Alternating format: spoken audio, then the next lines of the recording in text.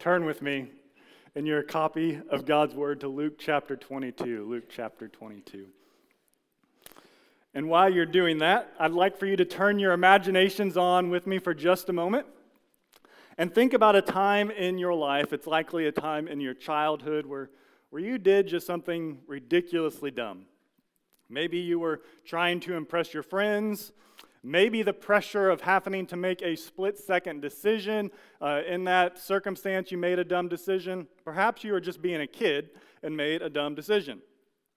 But think about whatever time that was, and think about the moment you turned and looked at your parent and you got the look. You know what I'm talking about. And for those times that we're forced to gaze intently in our parents' eyes at the look, we can almost see with our eyes the thoughts going on in our parents' mind as they think, what did I do wrong as a parent that would cause my child to do that? The look communicates many things without a single spoken word. On your very worst of days, have you ever considered how the Lord Jesus might be looking at you? Is it a look of disbelief? A look that says, I am surprised that you would act in such a way? Is it a look of disgust? A look that says, I am repulsed and offended and you should be ashamed? Is it a look of cold indifference? A look that says, I just can't take it anymore, you're on your own? Is it a look of condescension? A look that says, I taught you and you know better? Is it a look of harshness? Today we're looking at a very well-known passage of Scripture. We're looking at Peter's threefold denial of Jesus. We're looking at what we could call Peter's worst day. A day where he receives a look from Jesus. But it's a day and a look that I believe will give us much hope. It's a day that led Peter to ultimately writing this statement: For Christ suffered for sins once for all, the righteous for the unrighteous, so that he might bring you to God. Our primary text is in Luke 22, beginning in verses 54. Now, before we dive into this text, let's back up. So if you're in Luke 22, go ahead and turn to verses 28 through 34. We're going to uncover a little bit of the context so we can rightly understand the events that unfold. The disciples are with Jesus. They had just taken the first Lord's Supper, and then Jesus tells them this, starting in verse 28. You are those who have stood by me in my trials, and just as my Father has granted me a kingdom, I grant you, that you may eat and drink at my table in my kingdom, and you will sit on thrones judging the 12 tribes of Israel. Simon, Simon, behold, Satan has demanded permission to sift you like wheat. Now, in the original language, that you is actually a plural. And so what Jesus is essentially saying is, Satan has demanded to sift all of you like wheat. Jesus is telling the disciples that all of you will be greatly tested tonight. Satan is going to try and overthrow your faith tonight. Satan is going to attempt to bring you to spiritual ruin tonight. But Jesus says, and this time turning directly to Simon, also known as Peter, talking directly to Peter, but I have prayed for you that your faith may not fail. And you, when once you have turned again, strengthen your brothers. With verse 32, Jesus simultaneously tells Peter that he will fall, he will repent, and he will be restored to the ministry. Brothers and sisters, highlight that, memorize that, underline that, and may it feed our souls as those exact events unfold in this grand narrative of redemption. Well, Peter, at this time, I believe forgetting who the man he is speaking to actually is, he makes the quite bold statement, prideful claim. Peter said to him, Lord, with you I am ready to go both to prison and to death. And he said, I say to you, Peter, the rooster will not crow today until you have denied 3 times that you know me. Peter makes the bold claim that he will not fall. as a result of Satan's temptation, and Jesus doubles down and says, Peter, not only will you not fall once, but you're going to fall 3 times. Turn now to our primary text, beginning with verses 54. 54. Having arrested him, Jesus, they led him away and brought him to the house of the high priest. But Peter was following at a distance. After they had kindled a fire in the middle of the courtyard and had sat down together, Peter was sitting among them. And a servant girl, seeing him as he sat in the firelight and looking intently at him, said, "This man was with him too." But he denied it, saying, "Woman, I do not know him." A little later, another saw him and said, "You are one of them too." But Peter said, "Man, I am not." After about an hour had passed, another man began to insist, saying, "Certainly this man was also with him, for he is a Galilean too." But Peter said, "Man, I do not know what you are talking about." Immediately, while he was still speaking, a rooster crowed. The Lord turned and looked at Peter. And Peter remembered the word of the Lord, how he had told him, "Before a rooster crows today, you will deny me 3 times." And he went out and wept bitterly. Now the men who were holding Jesus in custody were mocking him and beating him, and they blindfolded him and were asking him, saying, "Prophesy, who is the one who hit you?" And they were saying many other things against him, blaspheming. As we consider this text, the first thing I would like for us to see is the failure of man. The failure of man. It was merely a few hours ago on this night that Peter boldly asserted, "Lord, with you I am ready to go both to prison and to death." And as these events unfold, right after Jesus' arrest, where do we find Peter? Peter is following from a distance. All of a sudden, Peter is not so bold. Now, we can give Peter a little bit of credit. After all, at least he is still following from a distance. All the rest of the disciples are nowhere to be seen, with the exception of one other disciple. We don't know with the identity of the other disciple with certainty, but we're told in John's gospel that there was one other besides Peter at the courtyard. Based on the way John writes, we believe it was probably him, but we don't know with complete certainty. But before we look at Peter's failure, we can at least acknowledge that he was there at least. Now, I think it might be likely that he was there simply because of the promise he had made to Christ a few hours earlier. He wanted to make good on his promise. He was trying to follow Jesus. And yet we can at the same time clearly see that the further you are from Jesus, the easier that temptation to sin will come. Peter was trying to follow Jesus according to his own strength, according to his own power, and he had been trying to do that all night. Before these events unfolded, the disciples were at the Garden of Gethsemane, and specifically, Jesus had taken with him his inner circle, right? Peter, James, and John. This is just after Jesus had told them that Satan would greatly test their faith tonight. Jesus asked them, "Keep watch, keep alert. Peter, James, and John, while I pray, I want you to keep watch." And of course, we know what happens next. After Jesus returns from praying, he finds his disciples sleeping. Rather than praying that they would not fall into the snares of the devil, they're sleeping. And Peter enters the courtyard in a most vulnerable position, trying to follow Jesus in his own strength. Well, the people in the courtyard, they started this fire, and the people started to gather around it, Peter included. Now you can imagine this scene. It's the middle of the night, and the fire is the primary source of light. And we read of this servant girl looking intently at him. Through the blaze and the glows of the fire and moonlight, she is studying Peter. She's looking at him closely and carefully. Before she speaks, she has a strong inclination that this man probably doesn't belong here. And she's looking at him intently, and she said, "This man was with him too." And Peter, who has been trying to follow Jesus according to his own strength all night, fails for the first time. He denied it, saying, "Woman, I do not know him."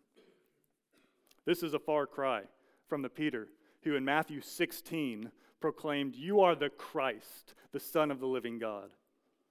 It's a far cry from the Peter in John 6 who proclaimed, "Lord, to whom shall we go? You have words of eternal life. We have believed and have come to know that you are the Holy One of God." And it's a far cry from the Peter who promised to follow Jesus to prison and even to death. He doesn't merely deny being his disciple or follower, he denies knowing him. A short time later, another accusation is made. We could look at this as another opportunity for Peter to redeem himself, to speak the truth, to be bold in his witness. The charge is made, "You are one of them too." And what does Peter say? "Man, I am not." Peter, in denying Jesus, has now sinned against him twice. We read now that about an hour has passed. It's very early in the morning, and a third accusation is made. The charge was stated, "Certainly this man was with him too, for he also is a Galilean." Oh, they come with a little bit of proof now. "Peter, your accent betrays you." Based on the way Peter spoke, it was clear that Peter was from Galilee, which is where most of the disciples came from. And they recognized that something was off with Peter. A game that we might often play with our little kids is like, which of these things is not like the other? Well, the eyes of the people in the courtyard were flashing around, and they're like, "Makes sense, makes sense, makes sense." And then they get to Peter. "Doesn't make sense. Peter, you are not like the others. You were with Jesus too." But Peter said, "Man, I do not know what you are talking about." And immediately, while he was still speaking, a rooster crows. Now, Luke omits this detail, but Matthew and Mark both state that Peter began to curse and swear, saying he did not know the man. This, again, from the man who said he would die from Jesus hours earlier. In this story, on this night, Peter denied Jesus immediately. There wasn't the slightest amount of hesitation, and he denied Jesus comprehensively. He didn't deny Jesus once or twice, but he denied Jesus 3 times. First, he said he didn't know Jesus. Then he said he wasn't one of them. And lastly, he pretended not even to know what the people in the courtyard were talking about. Peter's denial of Jesus was a thorough and complete one.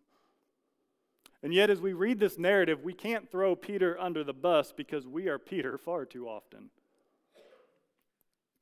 Peter teaches us a lesson here.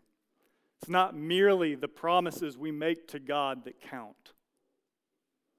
Our faith must be public. Our witness to the world is the true test of whether we are a disciple of Christ or not. Peter made many bold assertions when he was in a private room with Jesus. Peter confidently expressed trust in Jesus while he was in the presence of the disciples, but he was not yet willing to proclaim it to the world. Instead, all he can say is that he does not know him. And a commentator writes, "People make many promises when they are alone with God. Promises about living a better life, spending more time in prayer, or giving more money to charity. But the real test of our discipleship is what we say and do when we are under pressure to take a stand for Christ. What do we say then?" Now, I don't have to give you any amount of time to think about the opportunities you've been given, I've been given, when we haven't, but we should have publicly confessed Jesus. We are all, every single one of us, Peter. We come into this place within the safety of the saints, of the believers, and we confess Christ as Lord, but then we go out into the world, and this world is often a dark and wretched place. This world is a hard place to live in, which we often fail to profess Christ and thereby deny him. If I avoid talking about Christ with my friends out of fear that they may no longer be my friend, then I'm effectively denying Christ. Now, I'm not talking about using wisdom in our conversations. We most certainly do that. But if I flat out avoid the subject, if you flat out avoid the subject, then you are like Peter.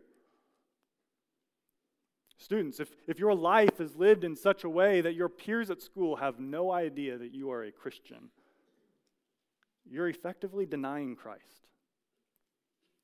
If I prioritize my personal enjoyment or my social acceptance or my standing at work in lieu of standing for Christ, then I am effectively denying him. I'm just like Peter. Unless we speak the truth of what we believe and know to be true about who Jesus is and what he has done for us, we are ourselves deniers of Christ. And to deny Christ is a heinous sin. To deny the creator of the universe, to deny the one by whom, through whom, and to whom all things are made. Peter did it, and we do it. And unless Peter's sin, unless our sin is confessed and atoned for, it's damnable. Isaiah tells us, your iniquities have made a separation between you and your God, and your sins have hidden his face from you, so that he does not hear. Our sin leads to death. It leads to damnation. It leads to hell. Our sin is very great. Indeed, our sin is beyond our comprehension. But as we're going to see next, as great as our sin is, God's mercy is more. The mercy of Jesus. Following the third accusation levied against Peter, man, I do not know what you are talking about. Immediately while he was still speaking, a rooster crowed. I have a suspicion that Peter had a profound gratefulness for the sound of the rooster crow for the rest of his life. Roosters can be annoying, and yet it was a rooster that woke Peter up. It was the sound of the rooster that caused Peter's gaze to return to his Lord. It was the sound of the rooster that awoke Peter to the fact that Jesus' words had been fulfilled. He said, I say to you, Peter, the rooster will not crow until you have denied 3 times that you know me. Think about all that's going on in the background. While all of this is going on, we read what is happening to Jesus in verses 63 to 65. As Peter denies him, Jesus has been beaten and mocked. He clearly has a lot going on. And yet when the rooster crows, what do we see Jesus do? Verse 61, the Lord turned and looked at Peter. Luke is the only gospel writer who includes this detail. It's primarily why I chose Luke's narrative. It's an interesting detail. Out of all of the times in Luke's gospel, at least that I could find, when we see Jesus turn towards someone, he speaks. In Luke chapter 7, we see Jesus turn towards a crowd and speak. In chapter 9, Jesus turns to his disciples and rebukes them. And in chapter 10, he turns and speaks to them. In chapter 14, Jesus turns to the crowd and he spoke. And in Luke chapter 23, moments before he would be nailed to the cross, he turned to a group of women who were mourning and said, do not weep for me, but weep for yourselves and your children. Every time in the Gospel of Luke, when Jesus turns towards somebody, he speaks. Except for this one instance.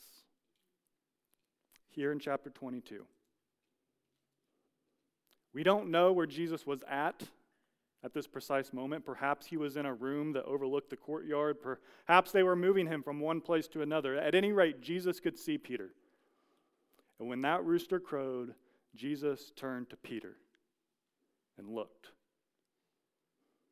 Jesus was being beat. He was being mocked. And what was on his mind? Peter. Have you ever considered the look that Peter may have seen on his Lord's face? Was it a look of disbelief? Peter, I am surprised that you would act in such a way. Was it a look of disgust? A look that says, I am repulsed and offended, and Peter, you should be ashamed? Was it a look of cold indifference? A look that says, Peter, I just can't take it anymore. You are on your own. Was it a look of condescension? A look that says, Peter, I taught you and you know better? Was it a look of harshness? Peter, I told you so. No. I don't believe it was any of those things. What Peter saw when he gazed into the face of his Lord Jesus Christ was pure and holy love. And it wrecked him. He had sinned against the most holy God, against the King of Kings, the Lord of Lords, the creator of all things, the creator of himself, the one who was and is to come. the Alpha and the Omega, the beginning and the end, the one by whom, through whom, and to whom all things belong, to the only one worthy to receive glory, honor, and praise. That's who he sinned against. And despite the magnitude of his sin, which he understood to be very great, but it was in reality, it was even greater than he could begin to comprehend. Despite the magnitude of his sin, when Peter looked at his Lord, he did not see anger or condemnation or disgust or harshness. Those would have all been expected responses for Peter. But instead, Peter saw pure and holy love on his Savior's face, and it wrecked him. And he went out and wept bitterly. When we are consumed by our self-righteousness, when we are consumed by pride, we may be able to comprehend and even desire emotions such as anger, disappointment, hurt, or the smug satisfaction of somebody saying, "I told you so." However, when the Lord persists in looking at us with pure and holy love, it strips away our self-righteousness. It strips away our pride, and it reveals to us the perfect love we have denied, as well as the wretched mess that we are. And it becomes unbearable to witness such pure and divine love from the Lord when we have failed him so terribly and so comprehensively. We come into this world prideful like Peter. Perhaps some of you in this room continue to boast in your works, in your good deeds. Perhaps you neglect prayer. Perhaps you speak and act too quickly. You're too confident in your abilities. Perhaps you're following Jesus from too far of a distance. These are all failings, weaknesses that Peter exhibited in a matter of a few hours on this night. And yet they were weaknesses that Jesus was already aware of. You see, Jesus was not surprised by the events of this night. Peter was surprised. Jesus was not. Jesus knew exactly what was going to happen on that night. Jesus knows our weaknesses. Jesus knows our failings. Jesus knows how we've sinned in the past and how we'll sin in the future. But the good news is he's always had a plan to restore us, to reconcile us with God, and he did not fail. Peter's sins demanded atonement. Our sins demand atonement. Our sins against the holy God demand justice. And on this night, in a matter of a few more hours, Jesus would be hung on the cross. And as Jesus hung on that cross, the sins of all who would believe in him were poured out on him. The Father poured out his wrath for sinners on the substitute. It was poured out on Jesus instead of us to save us from the wrath that we rightly deserved. And when Peter turned to Christ, and when we turn to Christ, Christ declares us forgiven and righteous. So much is communicated in a look.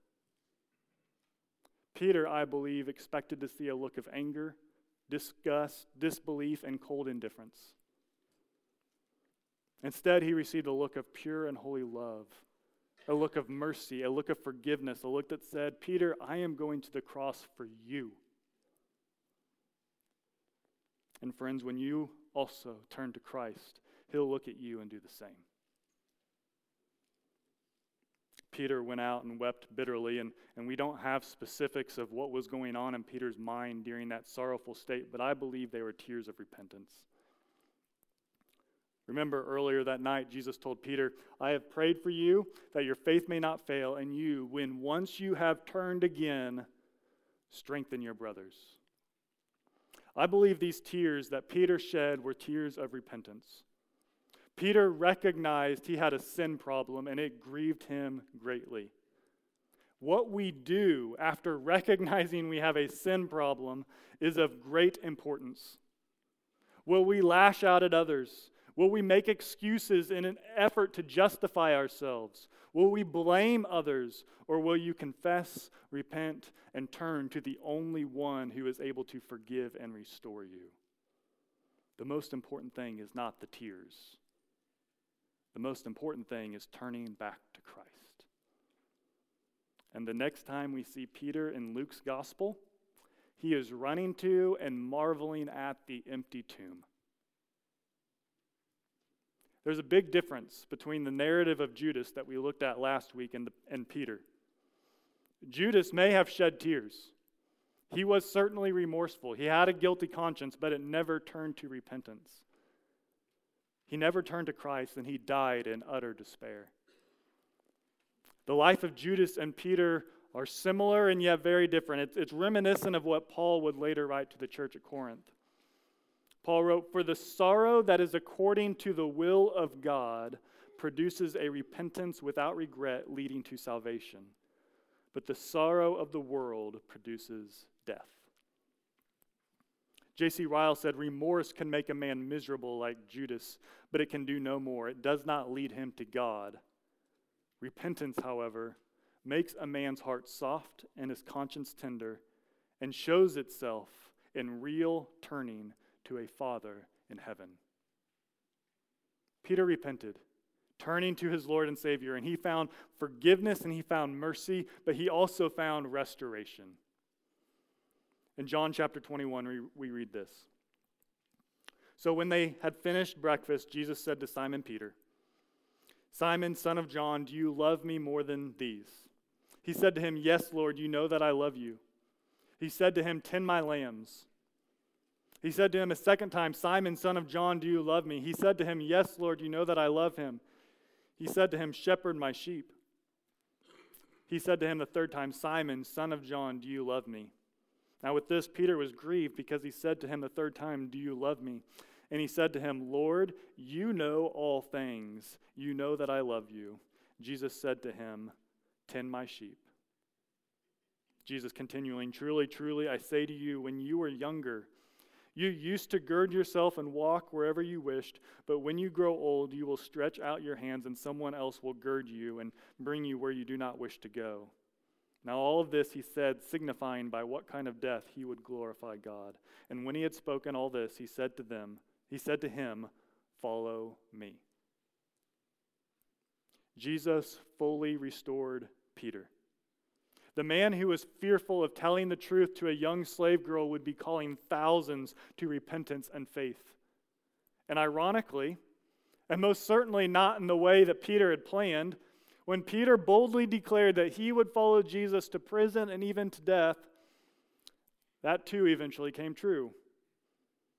In Acts chapter 4, Peter and John were arrested and thrown in jail, and they were charged not to speak or teach in the name of Jesus. And they responded by saying, "We cannot stop speaking about what we have seen and heard." And in time, Peter was eventually martyred. Peter did exactly what Jesus said he would do. He failed, he repented, and he was restored. I'm going to ask the praise team to go ahead and come up here. I'm going to do things a little bit out of our traditional order. We're going to sing a song, and then I'm going to come back and speak for just a few more moments to kind of conclude the sermon. But I want to give us some time to consider our sin, to thank God for his mercy displayed to us through his Son, and to respond in repentance as necessary. Have you fallen? Are you drowning in the sea of sin? Have you been trying to swim to the surface by your own strength, and do you keep getting tossed to and fro by the current of your wretchedness? If you have fallen into sin, it is time for you to repent. Turn away from your sin and turn to Jesus. Turn your eyes upon Jesus. Look full in his wonderful face, and the things of earth will grow strangely dim in the light of his glory and grace. Church, stand and sing this with us.